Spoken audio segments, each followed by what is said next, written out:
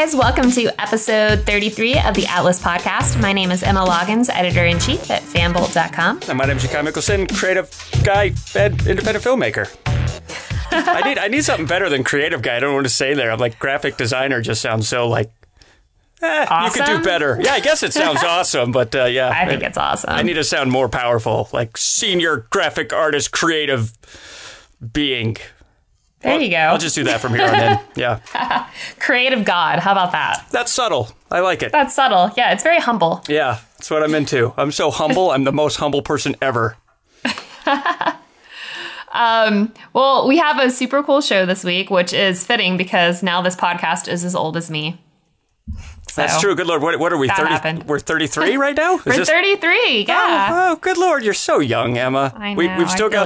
We've still got some time until the podcast is older than me. And what I love is we've actually created, there's like dog years and there's podcast years. And very coincidentally, each week is 1 year for a podcast. So it's good to know. It is. We have a super cool show today. We have some interviews that I have been wanting to get out for a while, but because things weren't released yet, I couldn't. But Kings of Con, which we kind of talked about a little bit before, because we had two of the stars from that, Rob and Richard, were at Joystick for last month's Project Cosplay. And I got to chat with them a little bit about their new series, which is out on Comic-Con TV now. So you can check it out and watch all of it now. Or they may be doing one a week. I may be completely incorrect on that. But you can definitely see some of it now online. No, what is that? What's Comic-Con TV?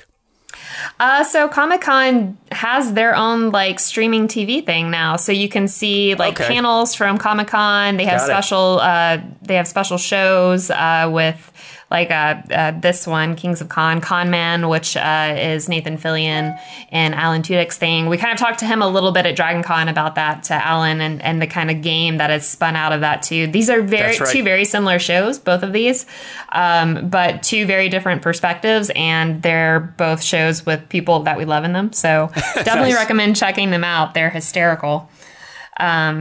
So we have that, and then box office report, a review of Arrival, and then in honor of what is happening this week, which is pretty freaking awesome, Harry Potter magic is back in our world, back in our life. Fantastic Beast is out this Friday, and we have interviews with J.K. Rowling and Eddie Redmayne. So we have all of that in today's show. So. Pretty stoked about it. That's a hell of an introduction. We should have like Tarantino'd it somehow and like started at the ending and then went through the middle, but then went to the beginning and then came around to tease it and then have it be over. Maybe next time. No, it does. It sounds like a fun show. I can't wait to listen to it. Well, I want to start with talking about your screening and how that went. It seemed like it went really well. Seemed like you were pretty happy with it. Well, going into it, I didn't really completely understand exactly how it was being positioned and everything. And we were invited to go to a dinner ahead of the screening the night before. And come to find out, we were going to have dinner at the Chancellor's home, the Chancellor of Duke. And frankly, I went to community college, so I didn't really know what that meant. But apparently, it's a pretty big deal. And it was really cool. We were driving up to it, and I'm like, what is this, a library? No, it was just home. It was, not a small home. But, what ended up happening is, we had dinner there, and then the next day we had the screening, and the screening was free for people to come check out. But, it was really cool. The executive producer, Tommy Oliver, who lives out in Los Angeles, came out for the screening, and he came out and he's all, have you said hello to the mayor yet? I'm the who's a what? The what now?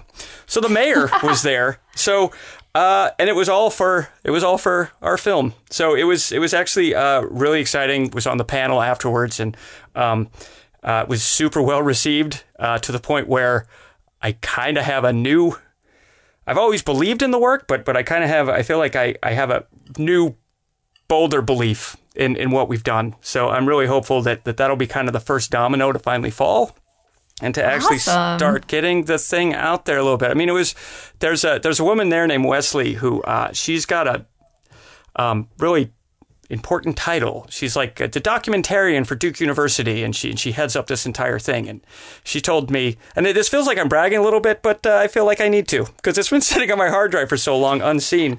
She says she sees over 200 films a year. She watched ours more than 3 times. She can't get enough of it. She says she's never seen anything like it. So it was seriously wonderful to hear after everything that we've done to try and get this movie done. So it was spectacular. It went way better and way bigger than I could have hoped. I mean, just the people in attendance alone was like, what the heck is happening here?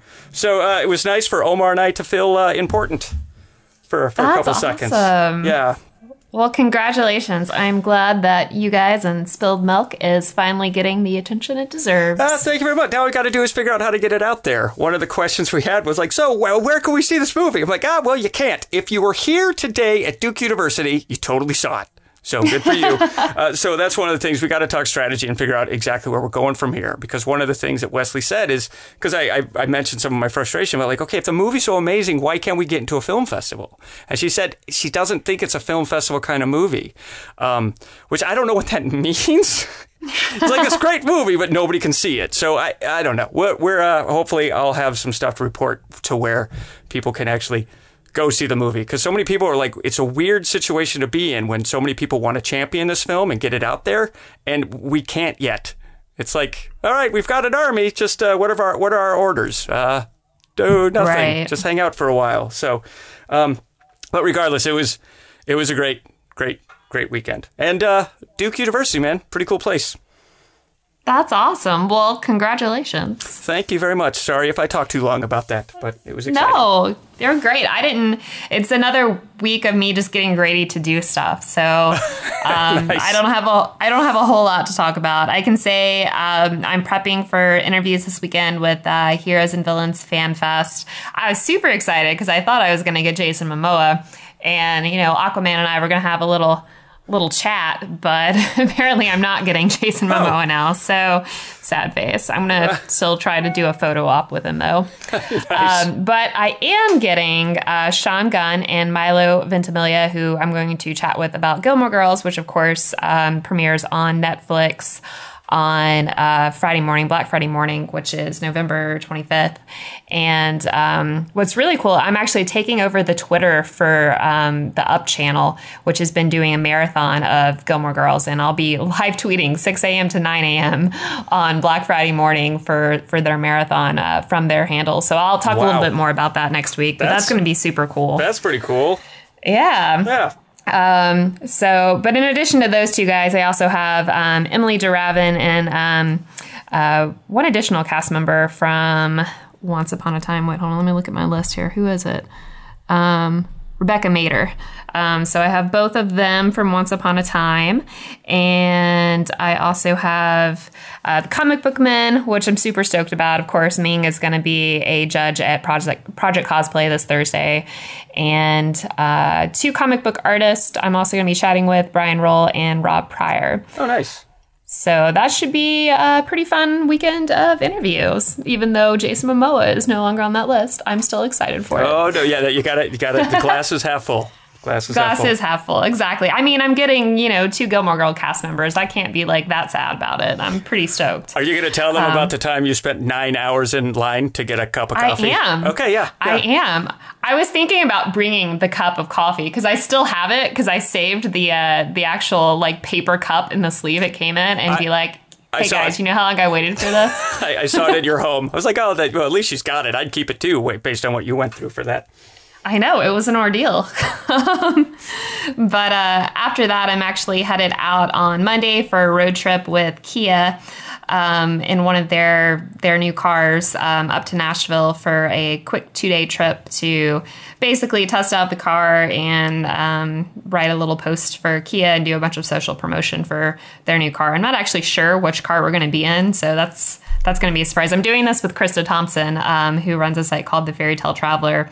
And, of course, she was the girl I went to Scotland with, who I did not have great car luck with in Scotland. Right. So hopefully this road trip will go better.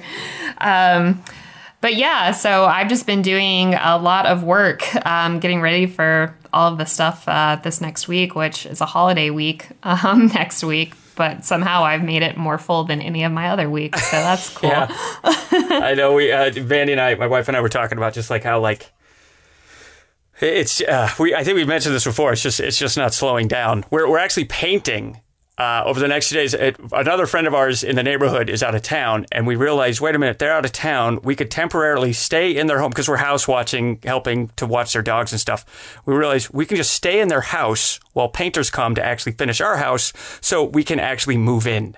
Right? So that's what's happening. But we're all so stressed out about it because Mandy's got work, I've got tons of work, and all while trying to take care of a baby. It's just been a lot. Yeah, but hopefully for Thanksgiving, we can sit in a house that maybe has a couple things hung up on the wall. That's our goal. I believe in you. Thank you. One other thing that's pretty cool, I'm starting to get all of the screeners for award season because I'm a member of the Georgia Film Critics Society. So I got Sausage Party yesterday. That's the only screener I've received so far. Nice. But I love that they're coming in now because I'm really hopeful, and this film doesn't come out until December 9th. La La Land, which I saw last night and is hands down my favorite film of the year and one of my top favorite films of all time. High praise. And I'll do a review closer to release date on it because I don't think I'm technically allowed to talk about it yet. I'm sure they're not going to mind that kind of publicity. Yeah, I was like, if it's good publicity, they can't be mad at it, right? Right. But I really, really loved it, and I'm hopeful I'll get a screener of that because I want to watch it like 1,000 times. But yeah, that stuff's coming in. Got a big box from HBO today with a bunch of Game of Thrones stuff in it, and I open it and the box starts singing the theme song to me. It's just like Christmas here already. Nice. Well, congratulations. We got paint, so it's the same. It's totally the same. But yeah, so that's kind of everything in a nutshell. I am really excited about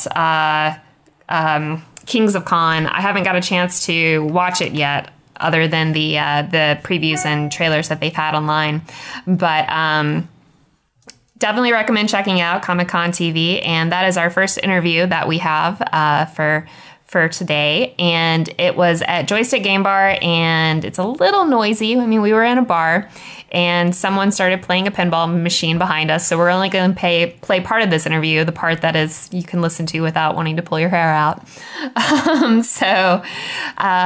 Yeah, this is me chatting with Rob Benedict and Richard Speight of Kings of Con. And also, pinball machines. So since I will be using part of this on the podcast, can you guys talk a little bit about what the show's about and why people should watch it and all of that? Absolutely. Robbie and I have been doing Supernatural conventions for, 7 years now? That's right. We met doing Supernatural conventions. We started working on stage at Supernatural conventions and cracking each other up. And then we started cracking each other up backstage, realized all the tomfoolery and mayhem is taking place backstage with the goofy actors that we all work with. There's a show here. There's a show here. We should write this show. We should choose this show. We should probably star in this show. We should make this show. And we've done just that. And we've done so because we were graced with a lot of other fellow actors who were backstage with us, goofing around and helping us create stories, just by the very existence of being on the road with this convention for years and years and years. And it's turned into this great experience that Robbie and I've had, and are excited to be putting out there. Backstory: Robbie and I did an Indiegogo campaign. We had an idea. We got a camera. Robbie wrote some scenes. I shot the scenes. We put them together and thought, let's take it to the people, see what they say. In stunning but not surprising form, the Supernatural crowd responded in a huge way for us, and the campaign went like gangbusters. And because of that response, it caught the eye of Lionsgate, who's creating this new channel with Comic-Con called Comic-Con HQ, and we got a meeting with them, and they wanted to produce the show. So it all was made wonderful sense. It was created, this whole convention circuit is created by the fans. It spawned this idea from me and Rich. Because of the fans, we got some attention, which got us the show on an actual network. And so So we created the show. We've shot 10 episodes. It's premiering November 15th at ComicConHQ.com. Right. And the question was also in this lineup here. Why? I'll tell you why. Here's why you watch the show. You watch the show if you like comedy, if you like character. It has nothing to do with being a convention goer. If you are a convention goer, if you're a person who's been to conventions or go regularly to conventions, there are certain inside jokes you might get that others won't. But at the end of the day, this is a story about two guys and their wacky perception on the weird world they live in. And you can take Rob and Rich, the characters, and put them on a torpedo boat, and you still have the great stories that we've crafted, because really it's about the relationships of these guys and the characters around them and how they perceive the world and the world around them and how they react and act in it. So the conventions are a great backdrop, but at the end of the day, it's a comedy for comedy lovers and a story for people who like great television. Yeah, and there's heart there. There's heart in our show. It's a lot of laughs, but there's art also underneath it all.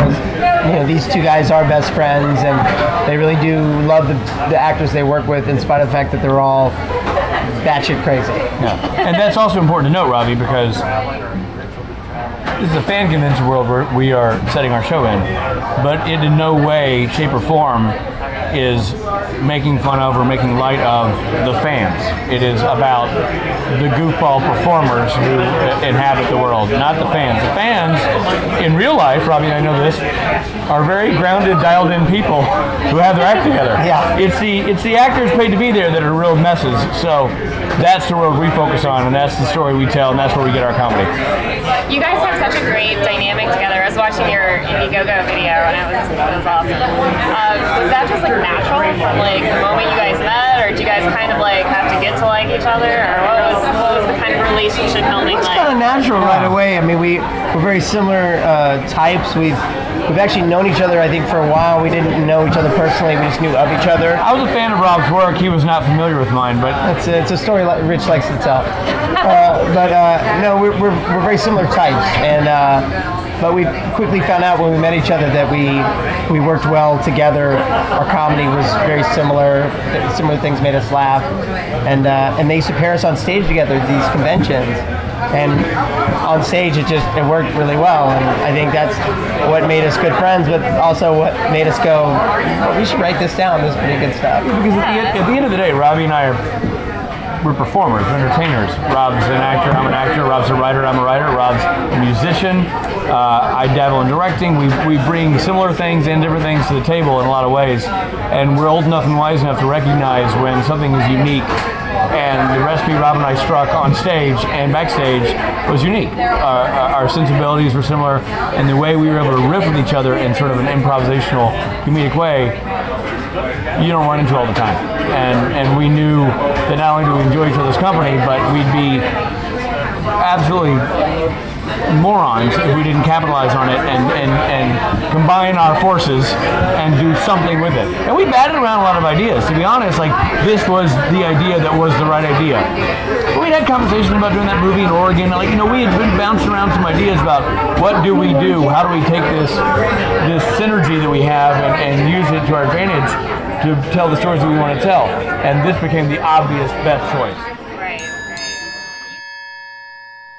So those two guys are super cool dudes to talk to, and I'm going to try to get a little bit more with them for some upcoming shows that doesn't involve pinball machines in the background. But they did give me a super cool spoiler, which I'm not allowed to talk about until December, but I'll tease it by saying a certain person that's on a certain AMC show may be making an appearance on their show. Ming is going to be on that show? That's awesome. No, not Ming. But maybe Ming.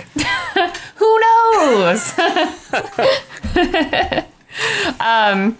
But yeah, so we'll talk about that a little bit closer to when I'm actually allowed to talk about that and tease that.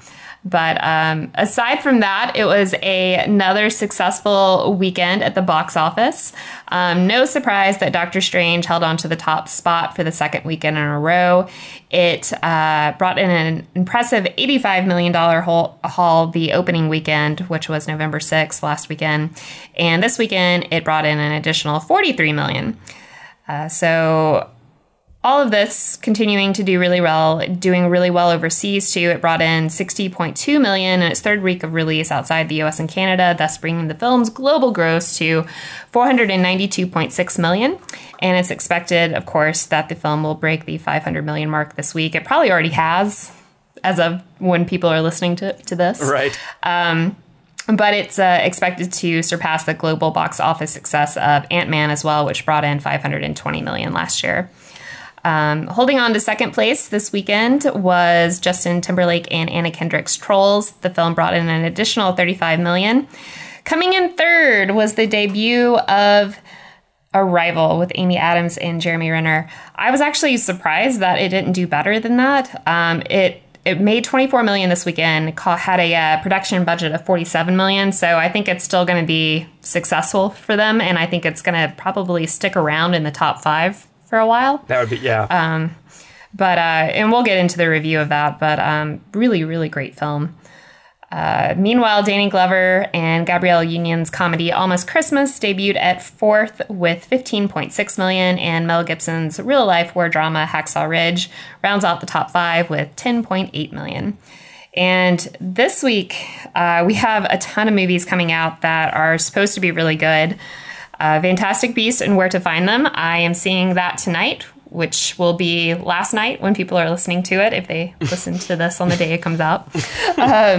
So I've heard it's amazing. I've heard it's the best blockbuster of the year. So hopefully it holds up to that. I'm a huge Harry Potter fan, so high expectations. The Edge of 17, which I also heard is really, really good. And despite there being a ton of screenings for that one, I somehow missed every single one. But I've heard that one's great too. So I definitely recommend checking that out if you want something a little bit more kind of coming of age indie, but still funny. Manchester by the Sea is supposed to be amazing. Haven't seen it. I think there's a screening for it this Friday, but I will be missing that one. Nocturnal Animals, missed that screening. Have no idea if it's good. Billy Lynn's Long Halftime Walk, which of course is a Made in Georgia film, also comes out this Friday. So there you have it. That's everything coming out. Lots of stuff happening. Yeah, good Lord. Lots it's a big release weekend. It is. It is. I mean, I think it's going to be hands down Fantastic Beasts that comes in the top spot, and I would guess that Doctor Strange will hold on to a strong second. I hope that Arrival holds on to third, and Trolls is the one that falls. But I don't know.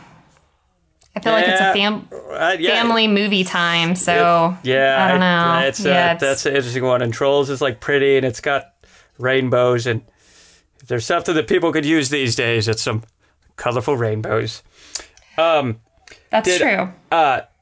You did forget to mention where Medea is right now, or Medea. Medea?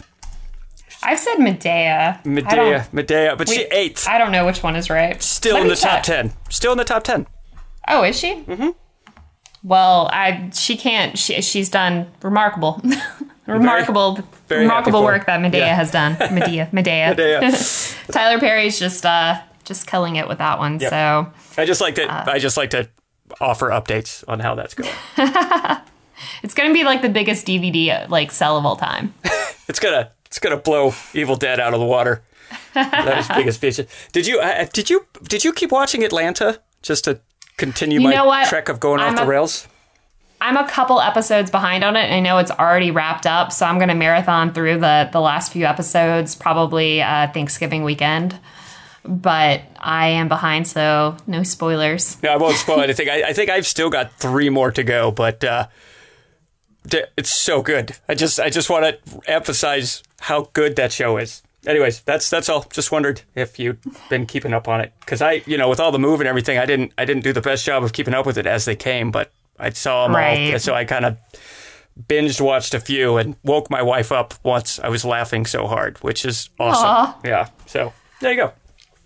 Yep, I got to catch up on that, and also Westworld, because I'm totally in love with that one, and I'm a few episodes behind there as well. But especially shows like Westworld, it's so much more enjoyable to just marathon through it, than it is to watch it week by week. So I feel like Netflix is like slowly ruining TV for me. Like this whole like waiting a week for a new episode. It seems old school and obnoxious now. I just want it all now. For the last season of Game of Thrones, I was like, I'm not watching one of these until I can watch them all, because I know myself well enough to know I'll be angry that if I'm in a binge watch, like I've got the time to do it and I can't. Yeah. Gotta wait for them all to be done. That's the way to do it. I mean, I've said, I don't know how many times that's how I did Lost. I did the last season I did episode to episode, but the first 5 watched it all marathon style, and I wouldn't do it any other way. And I think Game of Thrones is definitely one of those shows that I would have enjoyed more had I done it that way. Well, I can't remember if I was talking to you about this, but I was way late to the Game of Thrones party because I didn't have HBO, and then I discovered it, and then I binge watched. I think they just wrapped season 5, right? Mm-hmm. So I binge watched 6. They just watched 6. You're right. Yeah. I binge watched the first 4 just in the amount of time that you should never do that, and it was like.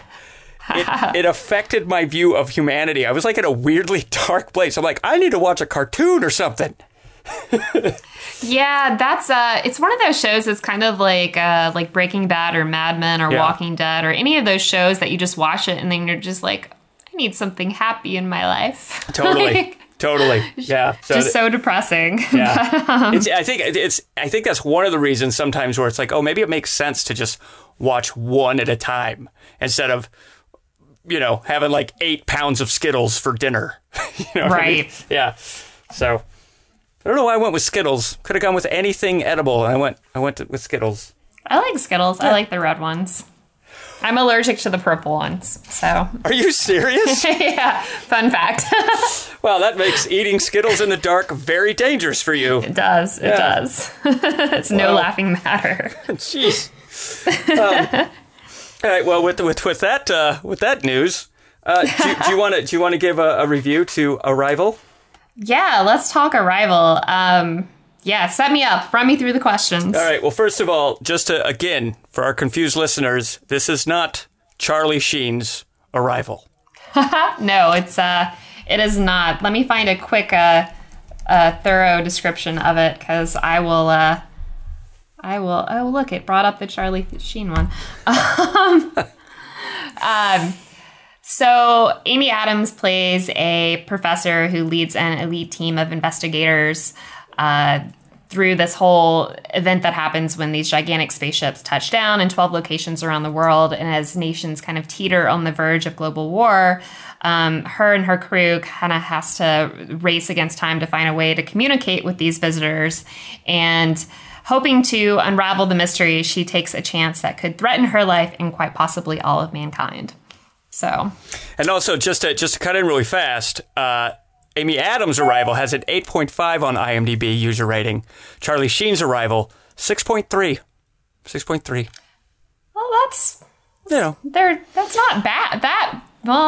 I mean, it could be worse. I was expecting around a 7. I'll be honest, just with my retrospective. Oh, I like that movie, but now I know that I shouldn't have liked it. Anyways, we're focusing on today. Because that's what it's about. On today. Yes. Exactly. The future. Amy Adams. So how also in a Muppet movie, how on a scale of 1 to 5, 5 being super bored, how bored were you? 0. Nice. Mm-hmm. So let's see. I guess this means the eye rolling gauge is just going to be off the charts. Really a lot of eye rolling in this film? 0. Okay. We're 0. So far, this has been really interesting to listen to.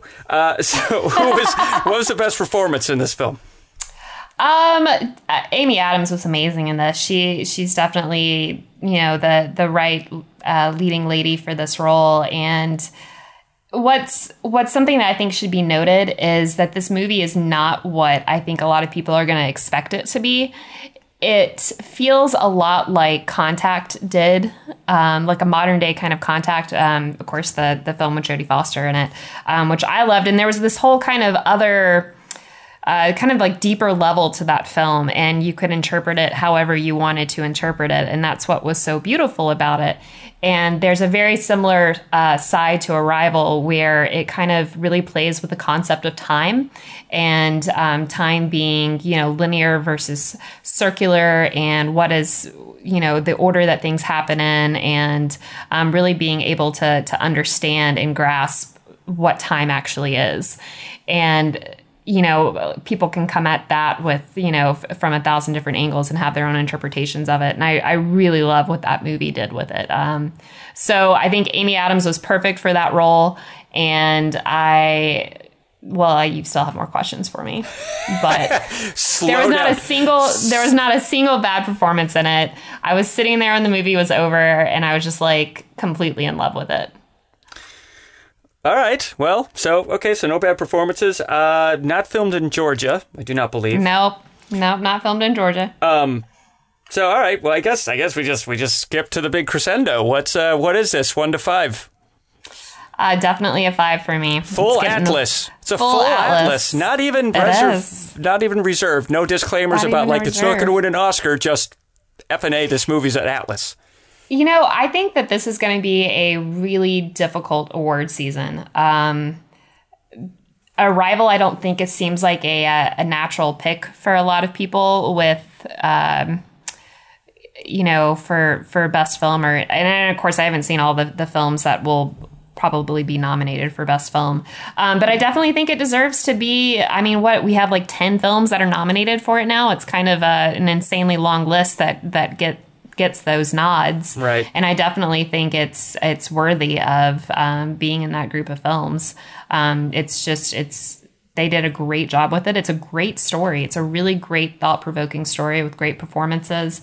I think all of it's going to be one of those movies that's going to be in the sound editing categories for sure, even though that's probably going to go to a Marvel movie or to Fantastic Beasts or some of the big blockbusters. But there was really, every part of it was solid. There's nothing that I would change. There's nothing that annoyed me. It was just from beginning to end, it was a solid movie.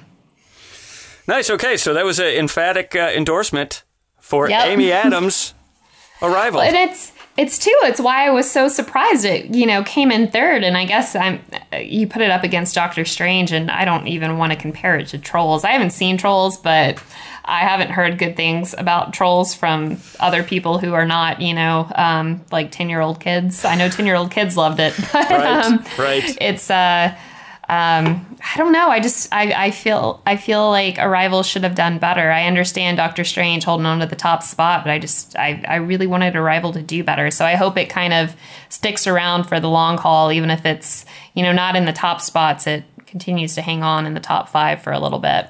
Yeah. Well, I like good, smart movies. I will admit that Contact, the Jodie Foster film. Mm-hmm. The only thing I know, I've never seen it. The only thing I know about that is from an old South Park episode where Mr. Garrison says, you sit through the entire movie to find out it's your father. Mr. Garrison says that in an angry age. So I'm like, I guess I don't need to see it now. So, well, I mean, I think that's one of the things that's open to interpretation with it. I mean, I would say spoiler alert, but I mean, it came out in the 90s, so if you haven't seen it yet, I feel like that's kind of on you. Yeah. But really, you could argue whether or not it was her father, it was an alien, whether she went anywhere, whether it was a dream. There's so many different aspects of it that you could argue.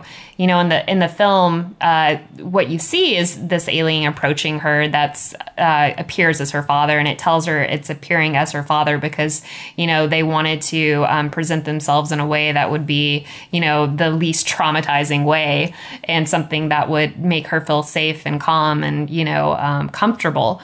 But it is open to interpretation to whether that was her dad, whether that was an alien, whether she saw anything at all, whether she just hit her head and had some sort of just illusion. It's completely open for interpretation, and that's what I love so much about that movie is that you can argue 1,000 different sides of it. Nice. Well, apparently I just took the Mr. Garrison South Park side.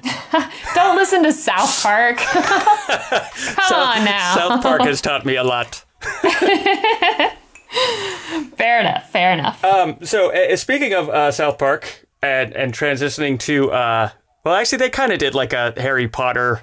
No, it's kind of more Lord of the Rings, the thing that they did with the Stick of Truth, which was an amazing video game as I go all over the map. I'm trying to circle around to Fantastic Beasts, because don't we have interviews? We do. We do. I like the transition there. It's fantasy. It's in the fantasy realm. That's right. You know what? I got a catalog today of like all of the Lord of the Rings, like DC Marvel merch, and of course they had Harry Potter and Fantastic Beast in there. So brought it full circle for you. Nice. Thank you for adding a little clear tape over the seal. Now it's absolutely perfect. Exactly. So these interviews are from, well, of course they're from my exclusive sit down with both the author and one of the stars of the film. Exactly. I just don't know their names right now because I'm very drunk. Well, I know one. Of course, I know the author of J.K. Rowling, but yes, do not know. And of course, Eddie Redmayne, who is I keep saying his name wrong too. Eddie Redmayne. It wouldn't be an Atlas if I didn't butcher someone's name. But he's of course our lead star in this film. Oh, I know him as he did that really good role as, oh my gosh, come on, the guy who can't Theory move. of Everything? Yes, Stephen Hawking? There we go. I know him as Stephen Hawking, and even like messed up his back because he was such a method actor that he had to sit the wrong way for that film. He's an incredible actor. I mean, everything I've seen him in, he's amazing in it. So I'm excited when I see really amazing, talented actors come over and do some of these more kind of blockbuster films, because I feel like it adds an additional layer to the storytelling and more authenticity and just better acting. And it's the same thing with Benedict Cumberbatch in the role of Doctor Strange. Right. I love seeing these seasoned actors in these roles. It's just fantastic. Well, I felt the same way when I saw Russell Crowe was going to be in that Superman reboot, and then that happened. And then that happened. Well, I'm just like a beacon of positivity, aren't I? I'm like, yeah, well, you might think that's good, but let me tell you why it could be stupid. But no, I agree. That guy's a good actor. I hold him in a high esteem, just based on that Theory of Everything thing. Yeah, definitely. Definitely. Okay, so well, anyways, here is my interview with that guy. Hello there, Eddie. Welcome to the sauna. So how'd you find the script? When I read this script, I found it funny. I found it thrilling. I found it dramatic. For those people that are fans of the Harry Potter world, it's taking all of that imagination and taking it to a place, taking it to the 1920s, to New York. I can only imagine. So what does Newt believe? What Newt believes is he sees the wonder and the brilliance in these animals, and he believes that the wizarding community with a proper education could learn to live side by side with these animals and appreciate how extraordinary they are. So he travels around the world, he's researching his book, and he has spent, at the beginning of this film, he spent a year in the field, and he collects these endangered species, and he keeps them in his case, which in itself is a sort of wondrous plethora of terrains. It's a huge space down there, and he sort of looks after them, and his plan is to study them and to educate the wizarding world on them. Not for nothing, but I learned the word plethora from the Steve Martin Chevy Chase film, The Three Amigos. Just throwing that out there. What was it like to have Rowling be a part of the process? I love is how thorough it is, and when I got to meet her, I'd read the script and loved this character, but I don't think we even did any sort of pleasantries. We just jumped straight into his character, and she gave me all of his backstory and any question I had about him and this world and all the animals. I mean, she had such a kind of legacy of history, and for an actor, that's the dream. You know, if you're playing, normally you just get to read what's on the page, let alone having the actual, the mind and the imagination of Joe to guide me through it. Was amazing. Is friendship important? That camaraderie is an essential element to it. For Newt, he stumbles into these three people Tina, Queenie, and Jacob, and throughout the film he finds a connection with Jacob. There's this kind of odd buddy movie quality to it. These two people who couldn't be more different end up finding real contact with each other, and with Catherine's character, with Tina, it's a sort of slow build connection. These two people who are outsiders, and yet passionate people sort of begin to glimpse and find each other, and this idea of friendship is kind of at the core of the piece. You know, I get a little stressed out whenever there's an Odd Couple movie without Kevin Hart in it. But I still feel like I can get behind this one. How was it working with others in the cast? I've just enjoyed working with both David Yates and David Emmons so much. It's so clear that Harry Potter and Fantastic Beasts come from a place in J.K. Rowling's heart, and she is incredibly passionate about it. And I can't think of two more passionate people to take those stories and take them out into the world as far as film's concerned. They are scrupulous with character and with coming up with ideas and really allowing you the space and freedom to come up with your own ideas as well, whilst also having this childlike sense of wonder and encouraging that in us. So Eddie, what kicks off our story? There is this incredibly mysterious figure called Grindelwald who has been wreaking havoc in Europe and has disappeared. It has caused the wizarding community internationally a huge amount of fear because there is an element to Grindelwald that has a kind of fascistic qualities. He has a brutality to him. He believes in the superiority of the wizarding community over the Muggle community, the No-Maj community, and he's ruthless. So yeah, nice fellow. He had very soft hands. Very soft. That's important. It's important. Yeah, I think so too. It helps you be a better actor. I got nothing. And then also I sat down with a woman who had weirdly calloused hands. It was actually surprising. She's obviously done a lot of manual labor. So what inspired Fantastic Beasts? It was a textbook that Harry Potter used at school. During the writing of that textbook, I became quite interested in the ostensible author, Newt Scamander. And of all the characters in Potter who were just a name, he was the one who took on quite a bit of life in my mind.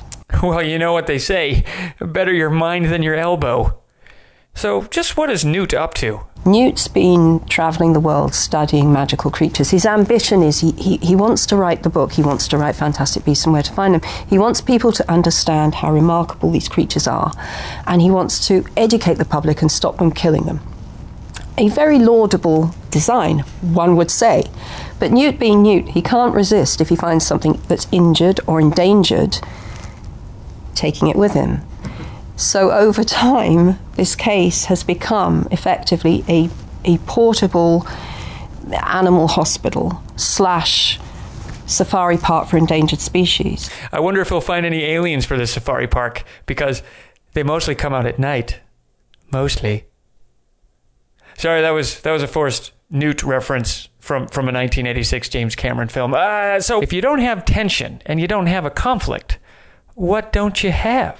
If you haven't got tension, if you haven't got conflict, you haven't got a story. Newt's in an alien environment on so many levels. It's America, and he's British. He doesn't really understand how the magical world works here, and he accidentally opens a case full of magical creatures in the middle of New York, in arguably the most hostile place he could have done this. So he's blundered hugely. And he's walked into a situation that he doesn't understand at all, something that has implications for the whole wizarding world, something he gets caught up in. So all of that's massive fun to write. It certainly sounds fun. So who are the characters at the core of this story? You start with 4 pretty ill-assorted people with very different agendas. Newt simply wants to get his creatures back in that case and get out of there. Tina is involved in something bigger, but she's a demoted aura, so she shouldn't really be messing around with these things, and yet is compelled to. Queenie is a sweetheart who is in many ways the glue of the group. She's a nice person. And then you've got Jacob, who increasingly is fascinated by what's happening and wants to stick with them. But it is the friendship that develops between the four of them that is the most important thing in the movie. So David Yates is coming back, the same director behind the last 4 Harry Potter films. Could you talk about that a little bit? I was thrilled David Yates wanted to do it. He's just the nicest man who ever walked the earth. He's great. He understands the world and the materials so well. We've always got on so well, and we work together, I think, really well. And David Heyman, he was there right from the beginning. He was right from the beginning. We go back such a long way. It was I couldn't really imagine doing it without him. So yeah, so there you go. And remember, we didn't make it official, but we've kind of got our bet, right? Like you think Fantastic Beasts is going to pull in more money than the Star Wars spinoff. I did say that. Yeah, we should come up with some. We should come up with some high stakes of some kind, because we probably should. Despite this fantastic sit down with both of these very important people to this Fantastic Beasts film and Harry Potter and everything. You know what? I'm going to root, and it's hysterical that I'm going to call this film The Underdog. But yeah, it really is. It's like, I'm going to root for the underdog in this one. I think I'm crossing my fingers. I'm probably going to be like way, way off by like hundreds of millions of dollars. I think. But I'm going to stick with it. I think it's an actually interesting, especially because if you think about the timing, right? Because now a lot of people that were fans of the original 7, a lot of them are probably parents by now and kind of grew up with the films. Right. So now they've got kids that they're going to drag to this thing, which is really what happened with Star Wars. Right. So I think it's a compelling enough bet to actually be made. I don't think, listen, you want to make not going to go politics, but there's a lot of people that would have lost a lot of money, I think. So I think, I don't know, I think it's a bet worth making, but I think we do have to figure out stakes. We don't have to figure those out now. But there's got to be some stakes. We've got to figure something out. I like it. Cool. I'm going to think on it, and I'm going to shoot you an email. Nice. I'm also going to ask, I'm going to see my fellow critics tonight, Matt and Mike, who are 2 of our loyal listeners, with Last One to Leave and Shake Fire. So I'm going to let them weigh on that and what they think the stakes should be. I think that's great. Yeah. The more ridiculous, the better. They're going to laugh at me and be like, Emma, you're going to lose. But it's fine. It's cool. It's cool. So it's cool. Yeah. Listen, I will take nothing for granted, because I'm sure this thing is going to kill. It's going to do all right. Especially if it's good. Yeah, and I've heard it's fantastic. Yeah. So, Fantastic Beasts. I see what you did. Myself up. That was good. That was. It's probably going to be like every annoying like review headline like after it comes out. Just like Fantastic Beasts it was fantastic. That was the Beast joke ever.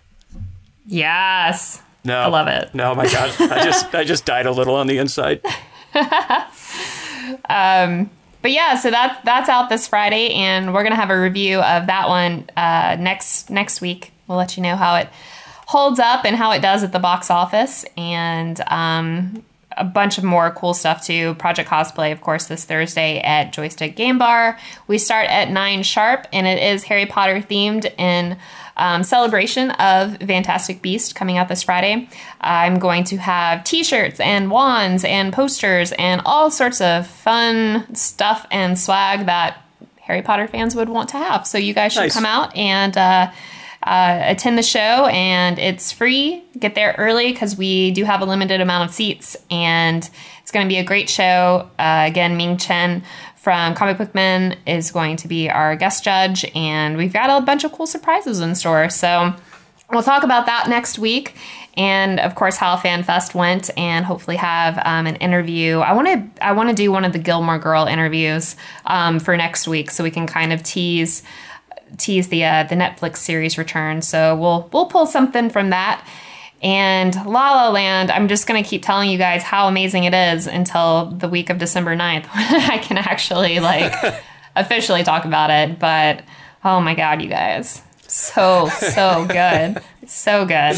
I'm like, if I wasn't already completely sold on Ryan Gosling, and I feel like he's one of my soulmates, him and Jason Segel, I think the three of us could live happily ever after together. It might be awkward for those two, but I'd come over and visit. Might be awkward for them, but I'd be happy. So, yeah.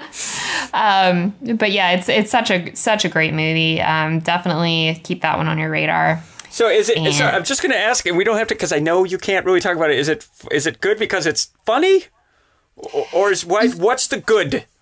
Just like a one-word answer. Good. Oh my God, that's so hard to do. It's good on so many different levels, and comedy. There's definitely a great sense of humor in the film. It's a happy film. Okay, good. I could use one of those. I do. I like Ryan Gosling a lot. I'll put him. He's not quite an A-list man crush for me, but he'd be allowed to come to the man crush party, which would be that would be a horrible party. Like, hey, why are you here? Oh, that dude has a man crush on me. What does that even mean? I don't know. I think it means he likes my work. Oh, this is boring. This is boring here. He's a great actor, though, and I really do think that he's going to be around for the long haul. He's done some amazing work, and he has such a unique sense of humor that I feel like is very... his timing is so perfect, and it's such a different kind of refreshing, just natural form of comedy for him that I love seeing him in those types of roles, and this one is no exception. I'm sure it's going to be nominated in the comedy or musical category, and I wouldn't be surprised if it won that category. So I'm spacing on what else would be up against it. Doesn't matter because none of them star Ryan Gosling, right? Because it was like last year, The Martian was nominated as a comedy, and I'm like, what? Was that last year? It was nominated as a comedy? Yeah, it was nominated in the comedy or musical category, and everyone was like, what the heck? Okay, I guess, I guess there were some poop jokes because he did grow potatoes. All right, cool. It had a good sense of humor in it too, but I wouldn't classify it as a comedy. Neither would I. Yeah. It's that's the way Hollywood and the foreign press work now. So so we'll see how it all turns out. All right. Well, there you go. There you go. So, all right. Well, next week is going to be a big week. I'm mostly sure, hopefully, that Mandy and I will be there for a Project Cosplay. So if anybody needed another 2 reasons to go, we are your Huckleberries, which is a quote from what film, Emma Loggins? Oh God, it's probably from that one that I still haven't watched, isn't it? With James Van Der Beek in it. That was not from Angus. That was not from Angus. Oh. It was from Tombstone. It was a Val Kilmer quote from Tombstone. But I love that I've at least gotten far enough into your head that you have guilt around Angus. Yeah, it's written on a list that's on my desk right now of films that I have to watch before the end of the year. So it's gonna happen, and then we're gonna have a special episode just for that. Here's the sad truth: is I would absolutely be happy to have that episode. I actually, you know what? I could actually use an Angus watching right now. That would probably lift my spirits. Aww. All right. Well, that's everything that I have. Do you That's have everything more to that speak I to? have too. Yeah, okay. It's going to be an awesome next episode. So you guys stay tuned. It's going to be great. Sorry for this one being crap. The next one, that's when it's going to start getting good. Yep. It's just a tease for next week. we are the whole thing has been a tease for the last episode. That's the one that you're going to be blown away by. Well, guys, thanks for joining us and listening this week. Again, my name is Emma Loggins with fanbolt.com. My name is Jakai Mickelson, Design God, and yeah, that feels it doesn't feel important enough, and independent filmmaker. Thank you for listening. I love it. We'll see you guys next week.